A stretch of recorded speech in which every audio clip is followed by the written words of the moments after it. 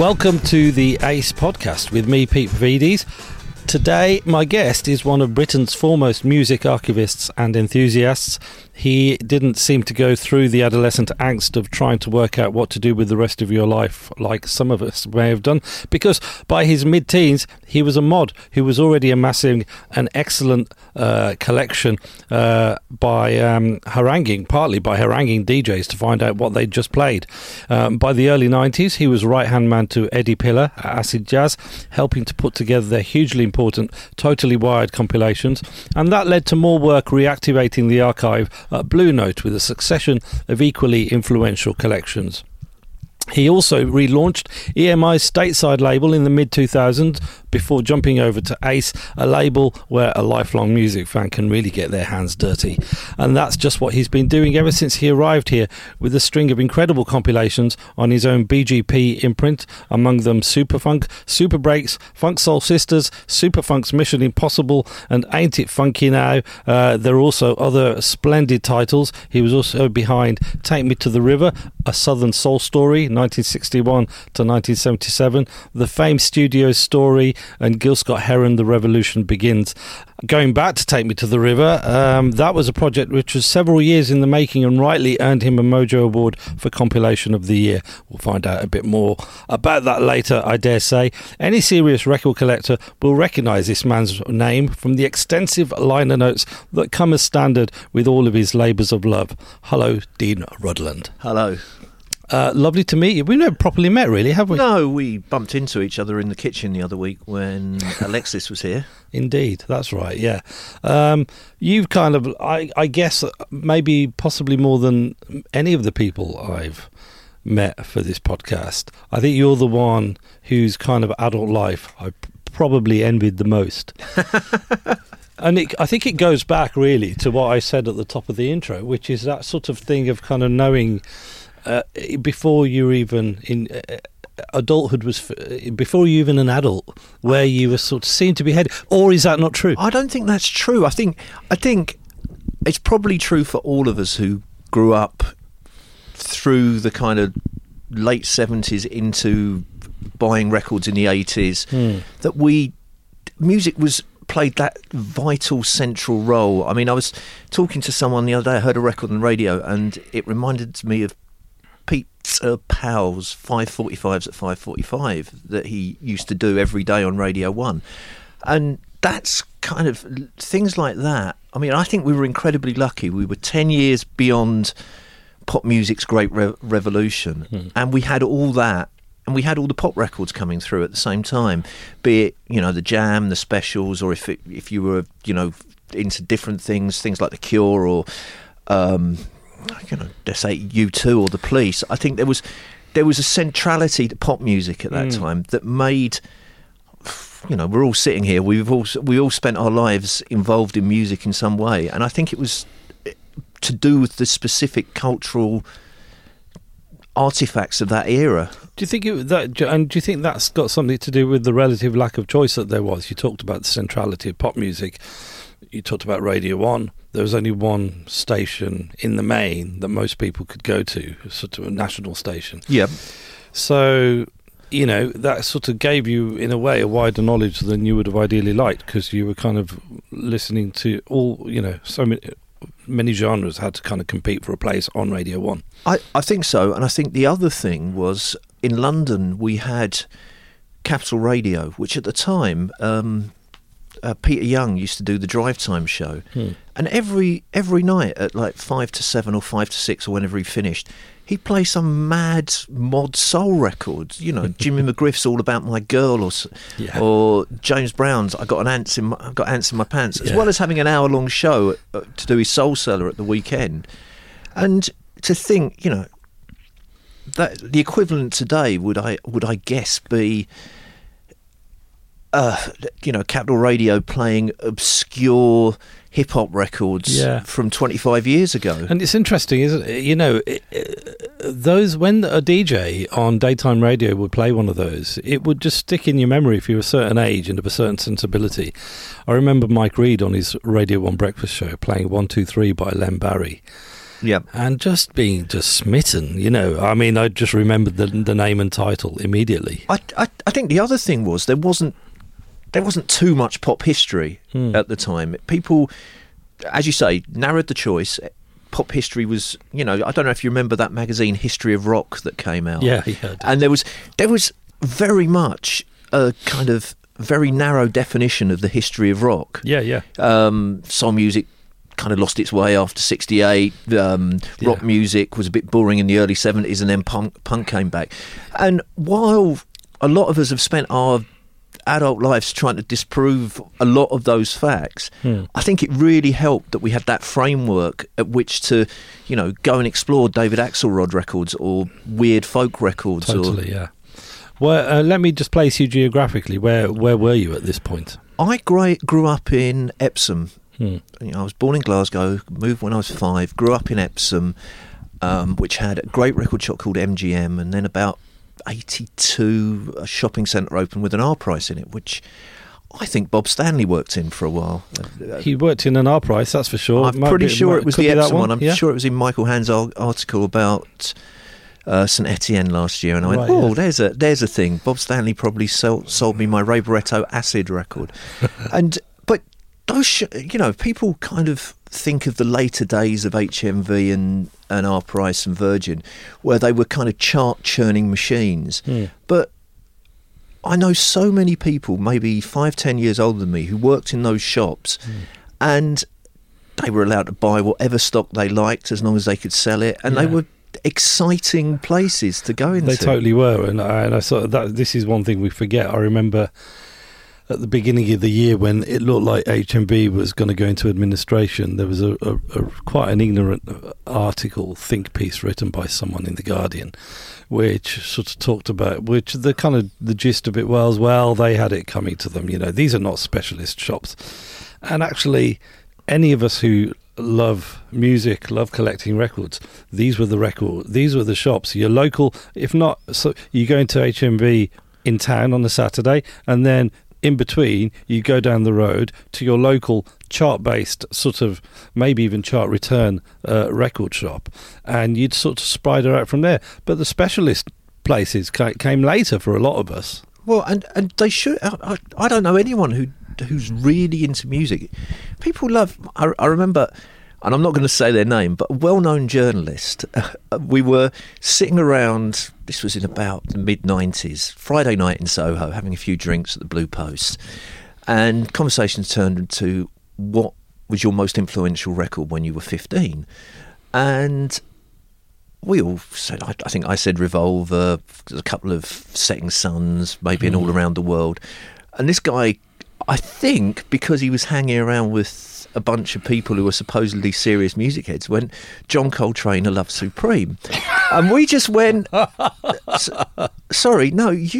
And we kind of laughed, and there is a kind of feeling that people maybe Will Downing, A Love Supreme, but not John. Yeah, but it was just like, and we were just, I mean, we called him out immediately, and he backed down immediately, but there is a desire, and it's part of the fun of being in your 20s. Being a musical snob can sometimes be a lot of fun, and saying I don't like this for no approachable reason. I mean, I was talking with a friend of mine, and we were laughing about, remember the days when you could hate Pink Floyd. You had all the older kids at school liked Pink Floyd, and you just thought sad whatevers, and the clarity of youth disappears as you realise it's so true. I've said this before, but I'm starting to wonder if the actual journey that you go through as a lifelong lover of music is to gradually end up liking everything, because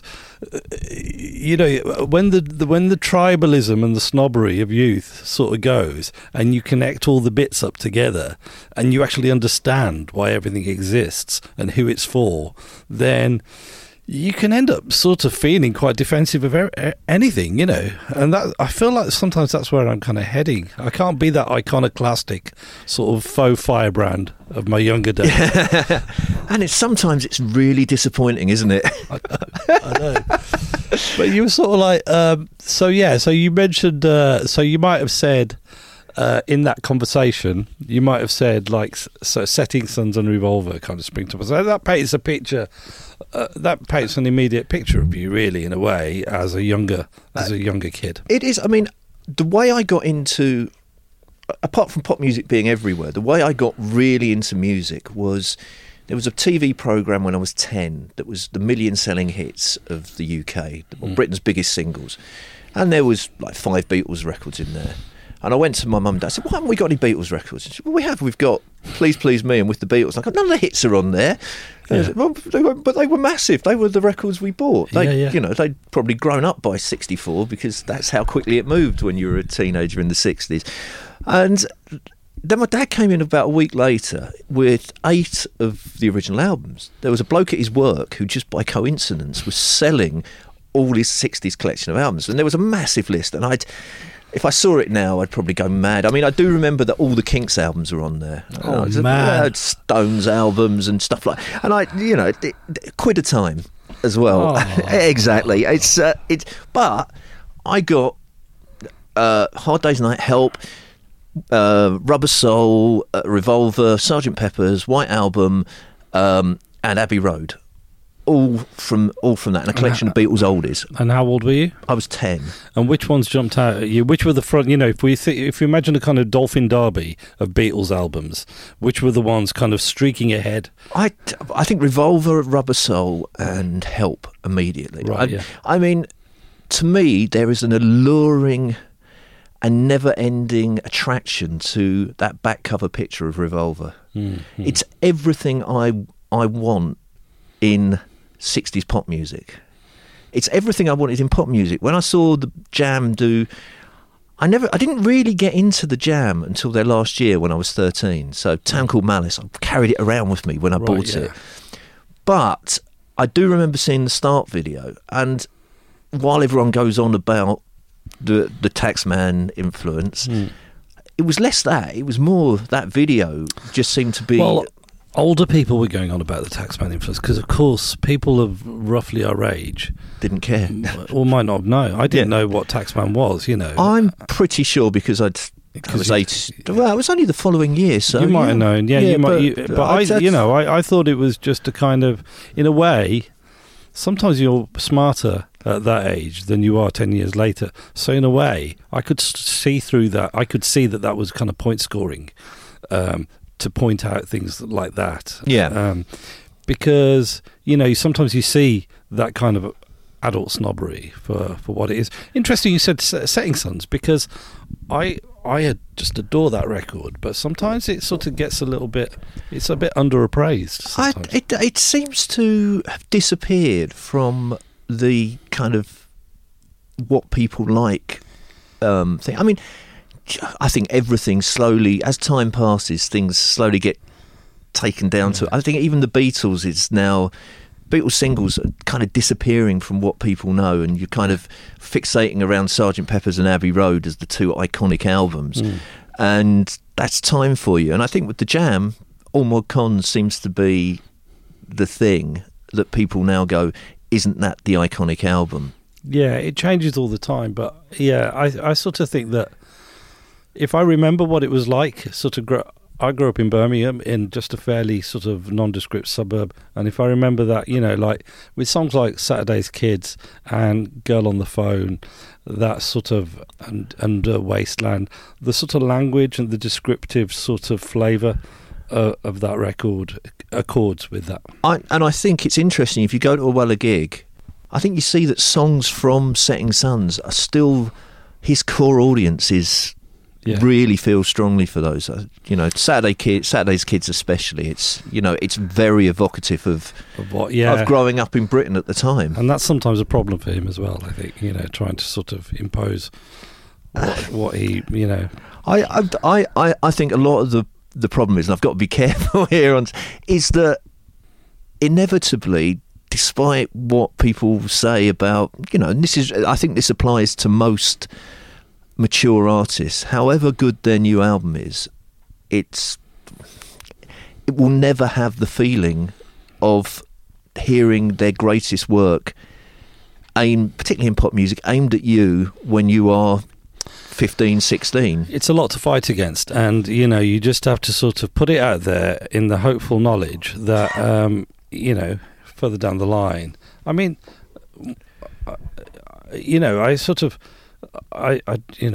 my kids are that age where I've got 2 daughters and I drive them around a lot, and so often they're putting their playlists on. And it was interesting to sort of hear my 16-year-old on one of her most recent playlists. She's got "The Cranes Are Back" by Paul Weller, right? Which was like about 2 or 3 albums ago. Yeah.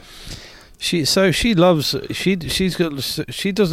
prejudiced by sort of nostalgia or all that. She just picks out the ones that she likes, right? And that's just up there with them. So I think it levels out, doesn't it, over time? I think so, but I do think that. I think it's always my argument about people who go on about solo Beatles stuff. So how do you expect them to carry on writing at that level that they wrote, particularly when there's only one of them now? Yeah, so they're not sort of that kind of gladiatorial aspect of being sort of in the sort of trying to outdo each other. Yeah, isn't? But once in a while, something incredible. I remember when he brought that single out, the one that was ripping off Block Party and everyone. But as Block Party were ripping off Wire and the stuff he'd ripped off for Floorboards Up. And I just, Paul, and I just thought that's just that's just an incredible record, and for him to come back with that in 2005 or whatever, I thought, that's that, and that album also had "Come On, Let's Go" on it. And those two were like. I always had a slight problem with the swearing in that. It just felt like old man swearing. He's a good swearer, Paul, but I'll take your point. Yeah, so to go back to your original question is whether I was kind of marked for life on this. It's, in fact, not really. It just felt totally normal going to mod clubs when I was 15. Something which I think, looking at kids today, you can't go out clubbing when you're 15. Well, for a start, you'd want ID. That's true. My youngest is giving it a bloody good go. Well, good on her. It's quite easy to get fake ID. Right, okay. To a relatively high standard as well. Oh, good. And but on top of that, it was just I ended up just drifting into university. Where did you go? Queen Mary College and SOAS at the same time. It was that much of a drift. I had to take a kind of split degree to get to pass through my slightly awful results. So SOAS is good. For people who don't know, SOAS is right sort of near Russell Square, and it's a School of African Studies, right? School of Oriental and African Studies. Sorry, yes, okay. And so you're kind of knocking around with a pretty diverse bunch of people. Well, not really, because I really was almost entirely absent for the 3 years. I kind of drifted in. I did enough work to... Did you pass? Yeah, just. What did you get? A third. Wow, that's a real good time degree. A third with honours. Is that a thing? Well, everyone else tells me it's not, but it's sitting on my certificate. No, I'm sure you. My wife goes, "No, you're joking. How can you have honours?" I think you might have got your degree from the same place my daughter got her fake ID.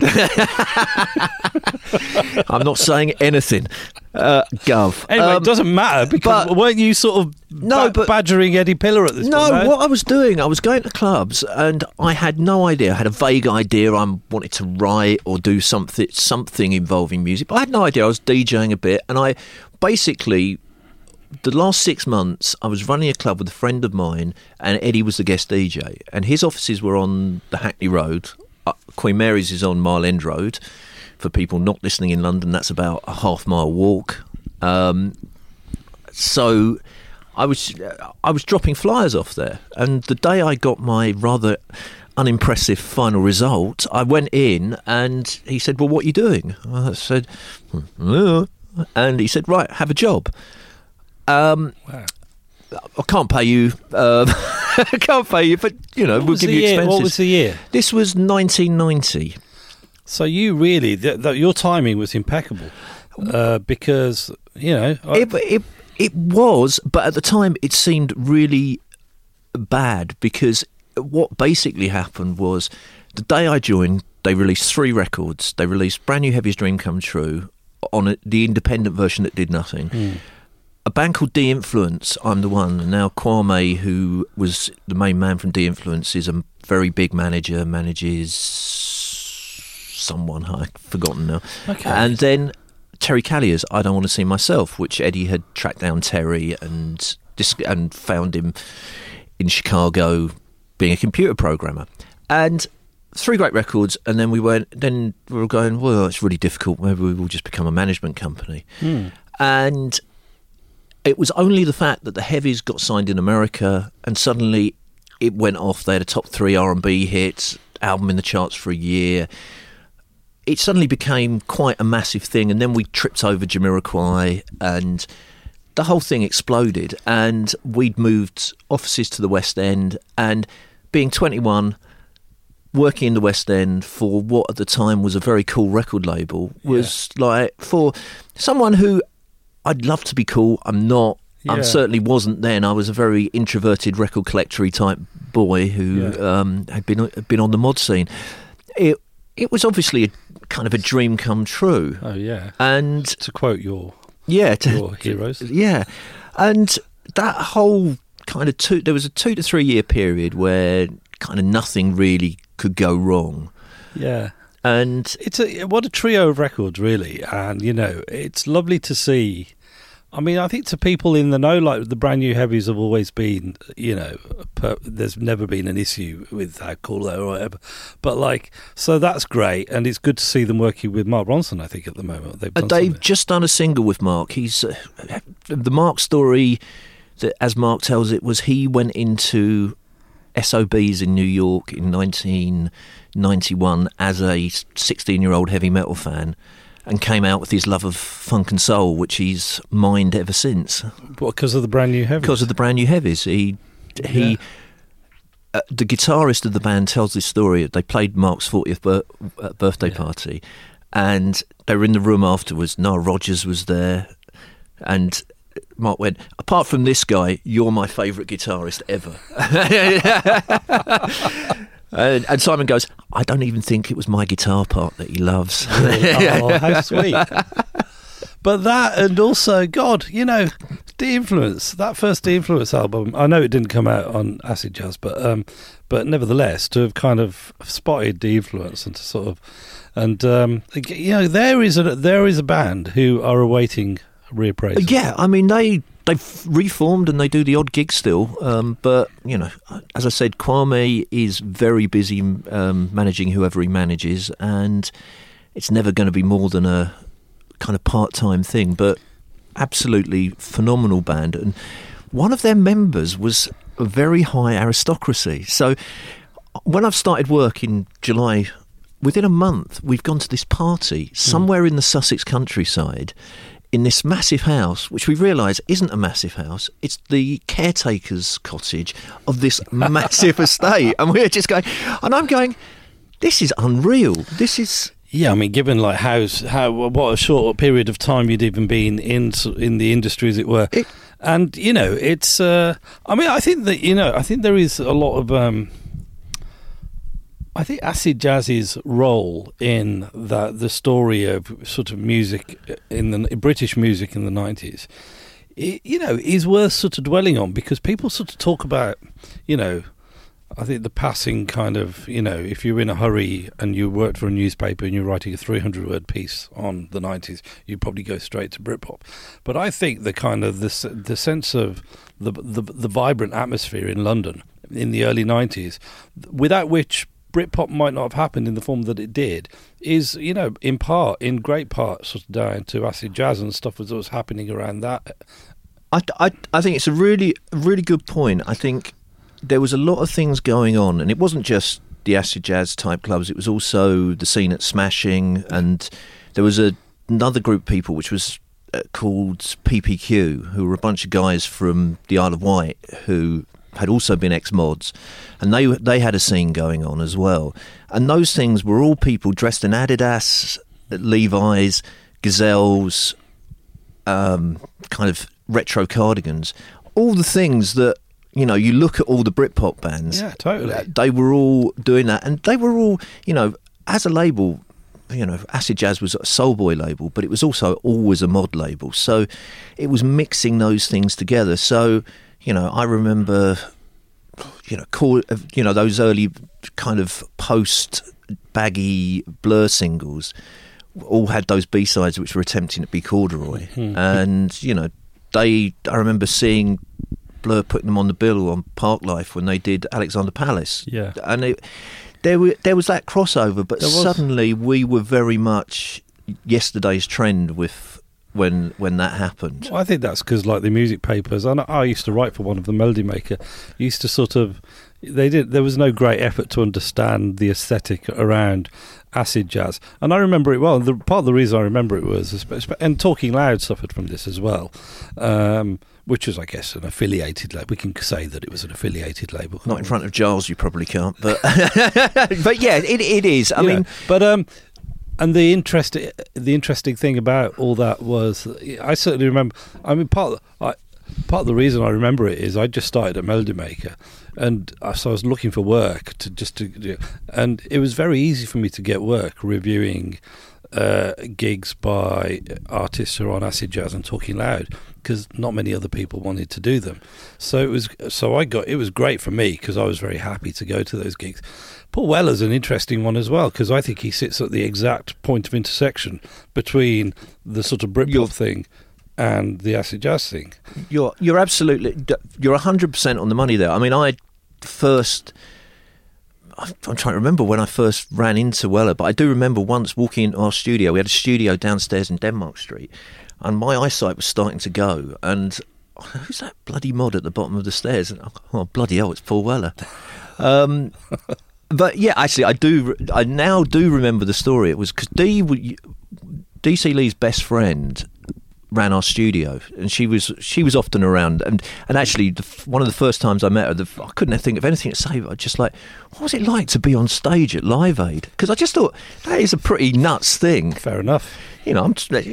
But we were all hanging around in the office one night, and Paul was meant to turn up, and he turned up, and he'd just been mixing his first solo album. And he said, "Oh, sorry, I'm late. Do you want to hear what I've been doing?" And I'm just sitting in the corner of the room going, "Yeah, please." And he played Bull Rush off the first album. Wow. But that whole, you know, he was on the acid jazz Dingwall scene. He was someone we would often see around, and you know, he was on a bunch of records on the label as a kind of guest musician, and then he was very much part of the Britpop thing as soon as that happened, and it was because I think it was for the same reason that he was central to our scene. We were looking up to him, and so were all those guys coming through on. Yeah, it's this interesting grey area, because it's kind of, you know, sort of Brendan Lynch, and then, you know, there's like I think the kind of the mod thing is also kind of sits in both camps. Yep. So, you know, further on you got, you know, Brendan producing Ocean Colour Scene as well. So it is these worlds coming together, and then you got sort of things like Blow Up at the Laurel Tree. Yep. Which was again a kind of emerging kind of ground for kind of both those things. Yeah, and just one of the most exciting clubs I've ever been to, both there and when it moved to the WAG. I mean, I feel very lucky to have DJ'd Blow Up when it was at the WAG, because it was just such an exciting place for a few years. And I guess, you know, moving into, you know, I guess you would have, without really knowing it, I would imagine you would have done a lot of unwitting sort of legwork for that would have borne fruit with the work that you've subsequently done with Ace, which is, you know, when you're DJing regularly, you know, that kind of hunger to find the next kind of brilliant thing that you can sort of play at these places is all-consuming. Well, I think it was pretty central to the whole kind of acid jazz scene anyway. The whole Giles Peterson Dingwall scene was. Giles often seems to these days pretend he's all about new records and discovering newness. He was about discovering the best records when he was at that point, and it was, most of those were old, but he'd be throwing in new stuff as well. And he loves to remember, I played 808 State at Dingwall's, but you know, those sorts of records were probably 20% of what he was playing. Right. And we were all just mad record diggers, for want of a better word, and we were throughout the whole period. And my break on doing that, I mean, all our Totally Wired compilations, we would have one or two oldies on there, and it was strictly one or two. So it'd be kind of me and Ed fighting to see which one of our favourite tracks would get on there as basically based on what we could license most easily, probably. But then there was a guy who used to come around record company offices called Mark Andrups, who managed. He worked for my IRS record label, but he also managed remixers like Roger Sanchez and Masters at Work, and he would come around people's offices and he would blag massive amounts of records, and the payoff would be that you would get he'd had good connections in America, and he'd give you latest hip hop promos or something, and it'd be great. But the rumor in the industry was that he paid the deposit on his Muse house in Ladbroke Grove off of record company promo rooms. I don't know, but he was a great guy, and sadly died at the age of 30 in '95. But he introduced me to. He said, "You've got to meet this friend of mine at EMI. He does the jazz stuff." And he took me over to EMI in Manchester Square, which, as a Beatles fan, that was pretty thrilling. That was pretty thrilling. Yeah, totally. I went in, met this guy called Tony Harlow, who went on to run EMI in Australia, V2, and is now high up at Warner's. And he was doing jazz marketing for Europe, and he said, I'm doing these Blue Series compilations, and I've got this thing, Blue Breakbeats, but I'm not sure there's quite enough there. I said, well, just add some stuff that sounds like it should be there, and people will sample it. And we put that out, and it was a massive success, and I started doing those compilations for the next 15, 20 years. So there's you really deliberately mixed up the chicken with the egg there, and sort of... Yeah. So by putting things that sounded like they ought to be sampled, then a lot of them ended up being sampled. I think so, though you sometimes wonder... I mean, there was one thing we put on, which was The Worm by Jimmy McGriff, which has this kind of drum beat intro, which... Chemical Brothers used over about 3 albums, and I can just hear it coming and going in various Chemical Brothers. But they were also playing at a club in Manchester at the time, which was quite likely it would have been played at anyway. So you kind of think, is there a chicken or an egg there? Whatever. You just don't know. But that's a hell of a sort of because you'd still be quite young, so to be sort of to be let loose on the Blue Note catalogue, you must be pretty pleased with the way things are going. Yeah, it was brilliant. And about a year in, once it had happened, I did a straight jazz comp, which did quite well, called Blue and Groovy. And a friend of mine went, I bought your Blue and Groovy thing. It's just that cassette that you did me at home about 3 years ago. I went, yeah, I guess so. And it was kind of like... Well, clearly they got the right man for the job. Well, but it was like taking your home cassetting and making it. There was nothing. The stuff I do at Ace is much deeper and kind of more considered. Then it was, how can I translate these things that people would normally see as kind of listening at home things, and make it clear that they're for club DJs to play. And that's, in a certain way, that was kind of my raison d'etre for the first 10 years of me doing compilations. It was like... Yeah, absolutely. And they're still well remembered. I mean, a lot of them go for quite a lot of money now, don't they? I never look. I think because I go, I don't know, loads of copies of that, and I haven't now. yeah. Some of the Blue Note ones, I think, sort of do very well. So let's just move a little bit on to... There is so much ground to cover with your work at Ace. Yeah. And... I mean, this is an environment where you can, like you say, you can get really, really deep and really research the hell out of something. And but what I'm interested in is how, so, when you sort of put together a sort of collection, but like a label-based collection, like the Westbound ones you've done. Yeah. How do you get access to archive that's so many thousands of miles away? Just purely logistically, I wouldn't know where to start. It all depends. I mean, at Ace, the great thing is that we, over 45 years or whatever, those things have been done. Roger and Ted, with their connections with Westbound, they copied all the tapes, and in reality, the bulk of the accessible tape archive is now here, not in Detroit. Wow. I went out to Detroit about 2 years ago to try and find some things we don't have. Yeah. And it didn't quite come together because then there's a certain level of it's not so active as a label anymore. Right. Whereas Roger and Ted Kay went, copied, archived, and generally put everything together. Right, yeah. So for that, or when we were doing the Fame catalogue, we went out there, we copied the tapes, and that deal in itself took nearly 15 years to come together, from Really? Roger's first visit down with Rick Hall in Muscle Shoals to via me and Alec going about 10 years after. What is that? Is that like just a process of gradual trust or a logistical thing or what? I think there's a certain level of trust.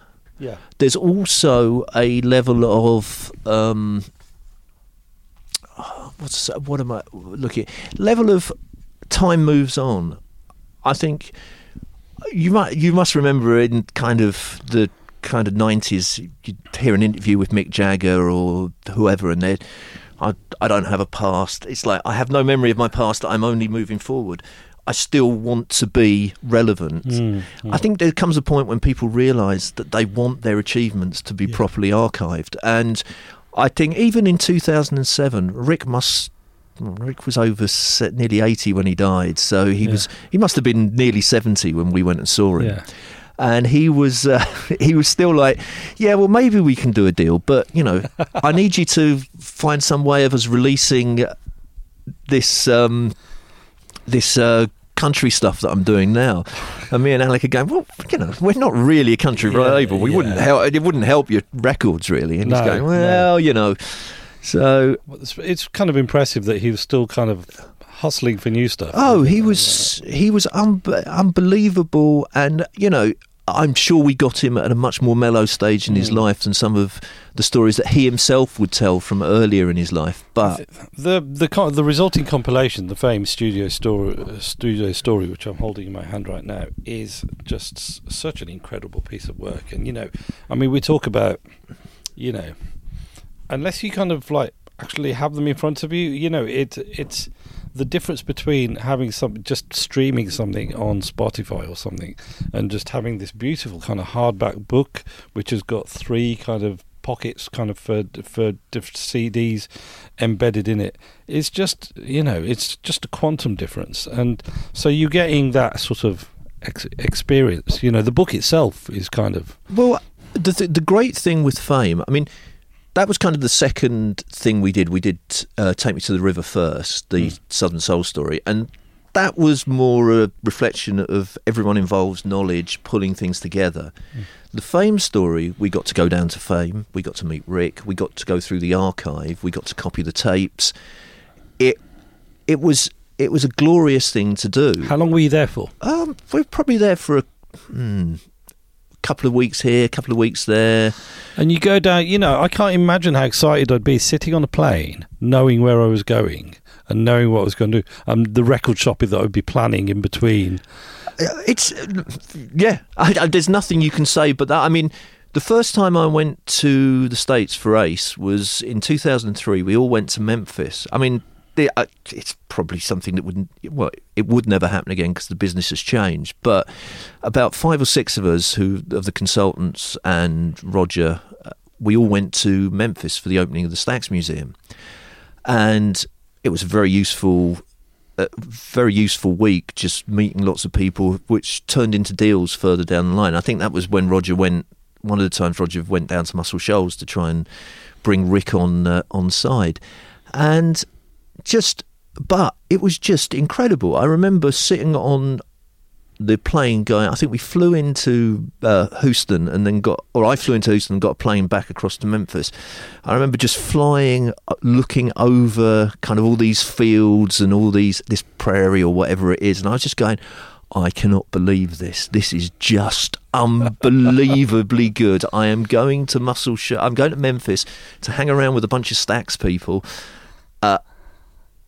Pinch me. Absolutely. And I was listening to this on the way down, and it's kind of, there's what you think about this whole scene, the Muscle Shoals scene, and then there's what you sort of find out by kind of immersing yourself in these compilations, and just the kind of the sweetness of those, especially those early releases. I'm looking at sort of like Let Them Talk by Dan Penn, or Laugh It Off by the Tams, or Almost Persuaded by During Conquest, which is just, I love that sort of that period of kind of pop R&B soul in the 60s. Almost soul, really, isn't it? It's almost soul, and it's very pop, and it's And I think the thing is, at that point, they're trying to find their feet, and they're trying to discover what they're actually doing. So Let Them Talk. Dan's trying to be the Impressions, I think, and he's trying to copy what's big in the charts, and it's a bit of Drifters kind of vibe. The compilation that you've just been working on, which I think is coming out around the same time as this, is a Westbound Records one. Tell us a little bit about that. It's a fairly straightforward compilation of Westbound's best records, or most notable records, built around the fact it's the 50th anniversary of that label this year. And what's it called? It's called Everything Is Gonna Be All Right. I can't remember the rest of the title, actually. It's all right, that'll do. I'm glad I'm not the only one having senior moments. Yeah, which is named after a brilliant gospel record by Bill Moss called Everything's Gonna Be All Right. And, it just... Ace has done Westbound now for over 30 years. It's an ongoing and enduring relationship with Arman, who is Arman Baladian, who started the label, who is still there. He's in his mid to late 80s now. When I visited in Detroit, he just had a cataract operation, so he had the dark glasses on, which made him look more record industry, to be fair. Yeah. And he took me down to the studio Eminem was discovered in, which is where they do a lot of their archival work. And he's still. I'd met Arman a couple of times. Time before that was when he invested in a Luke Goss kind of Vegas-y Frank Sinatra record.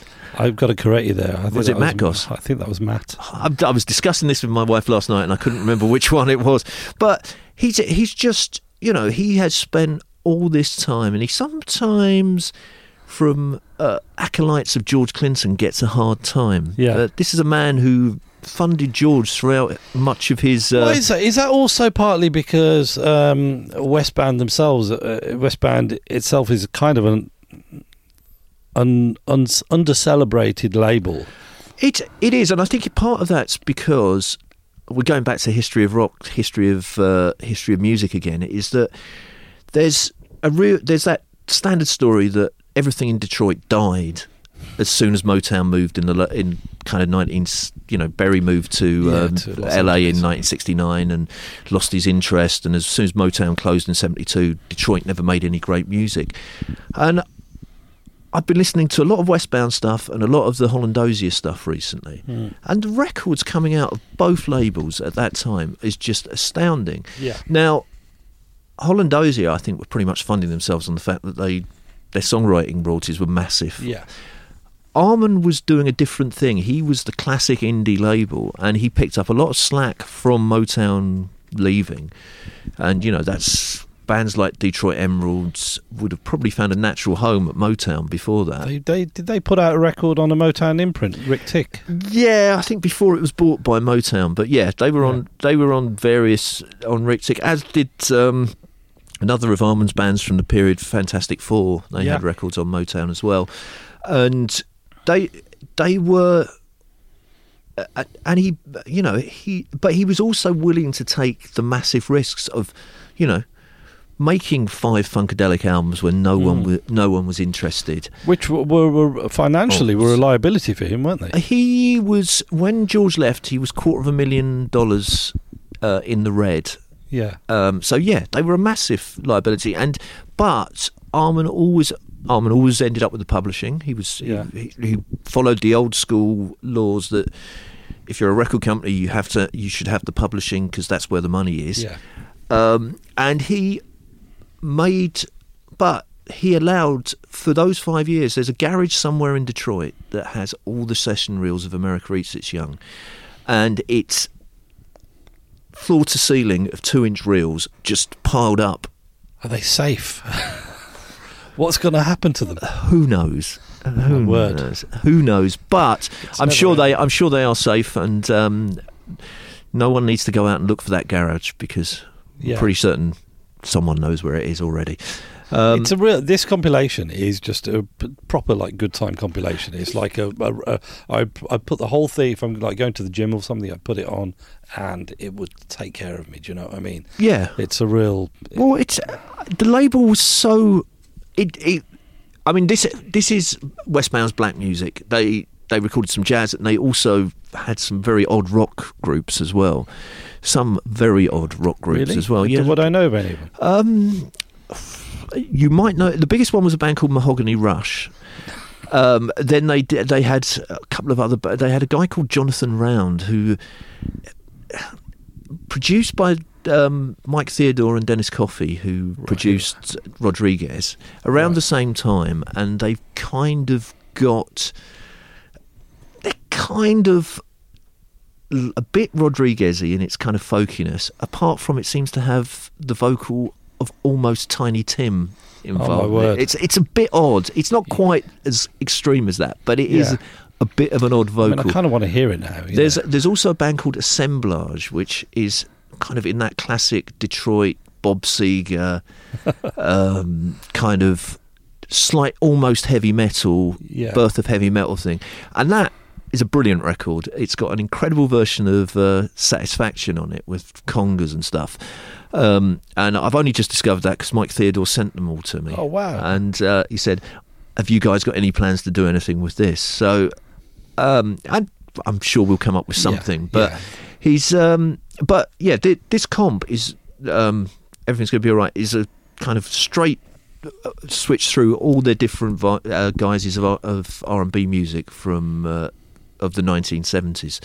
So you've got Funkadelic, you've got the Detroit Emeralds, you've got Dennis Coffey as well in his solo guys. In his solo disco guys. Yeah. And, I mean, which is I didn't realise just how many amazing records he'd played on, but this is a man who played guitar on had played guitar on Ball of Confusion and War by Edwin Starr, Band of Gold, Frida Payne. Yes. He was a busy man. Wow. And I wonder if you can remember playing on all of those. There's a kind of almost self-published biography or autobiography. I can't remember if it's a biography or autobiography of him, which goes into That'd it be quite worth a lot. having. That'd definitely be worth having. It's definitely on my shelf. I don't remember it being something I'd necessarily go back to very often. But you'd want the stories there, somewhere. I definitely made it all the way through when it came up.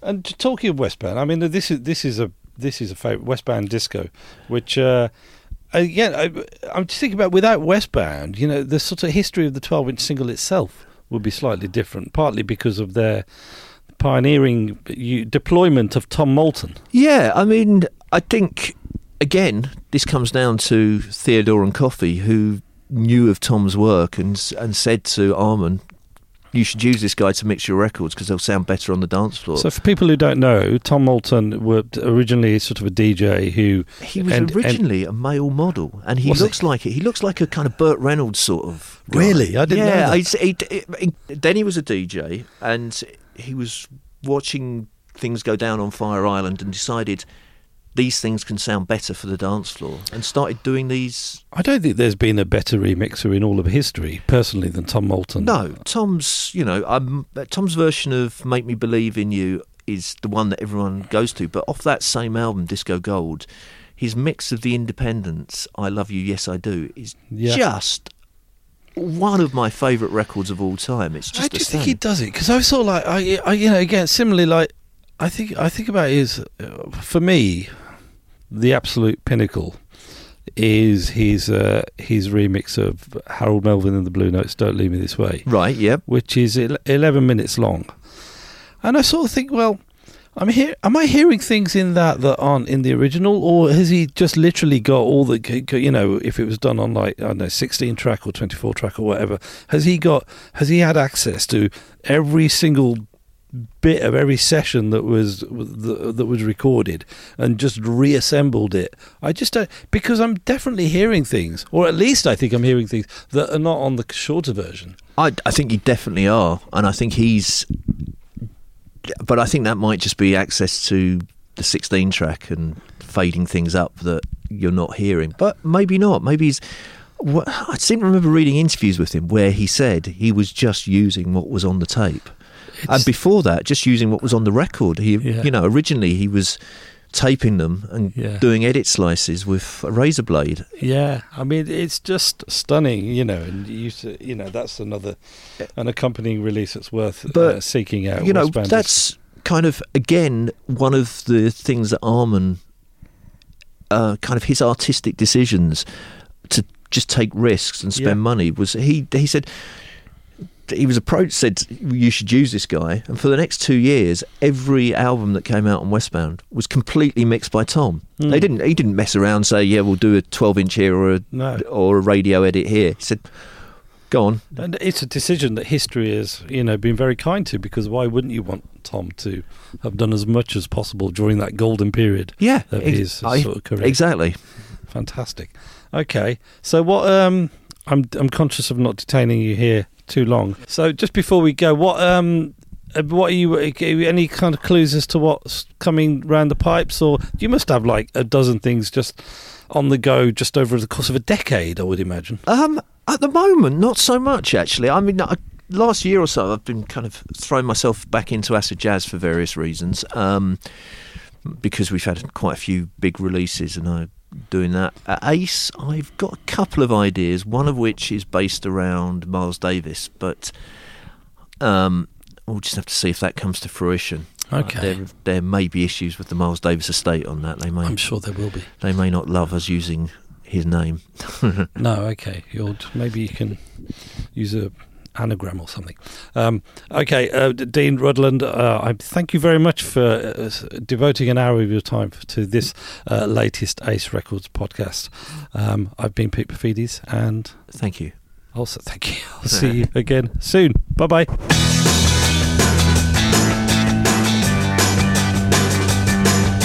For more excellent music, you can scoot over to the Ace Records website, www.acerecords.co.uk, for all the wonderful music you could possibly need.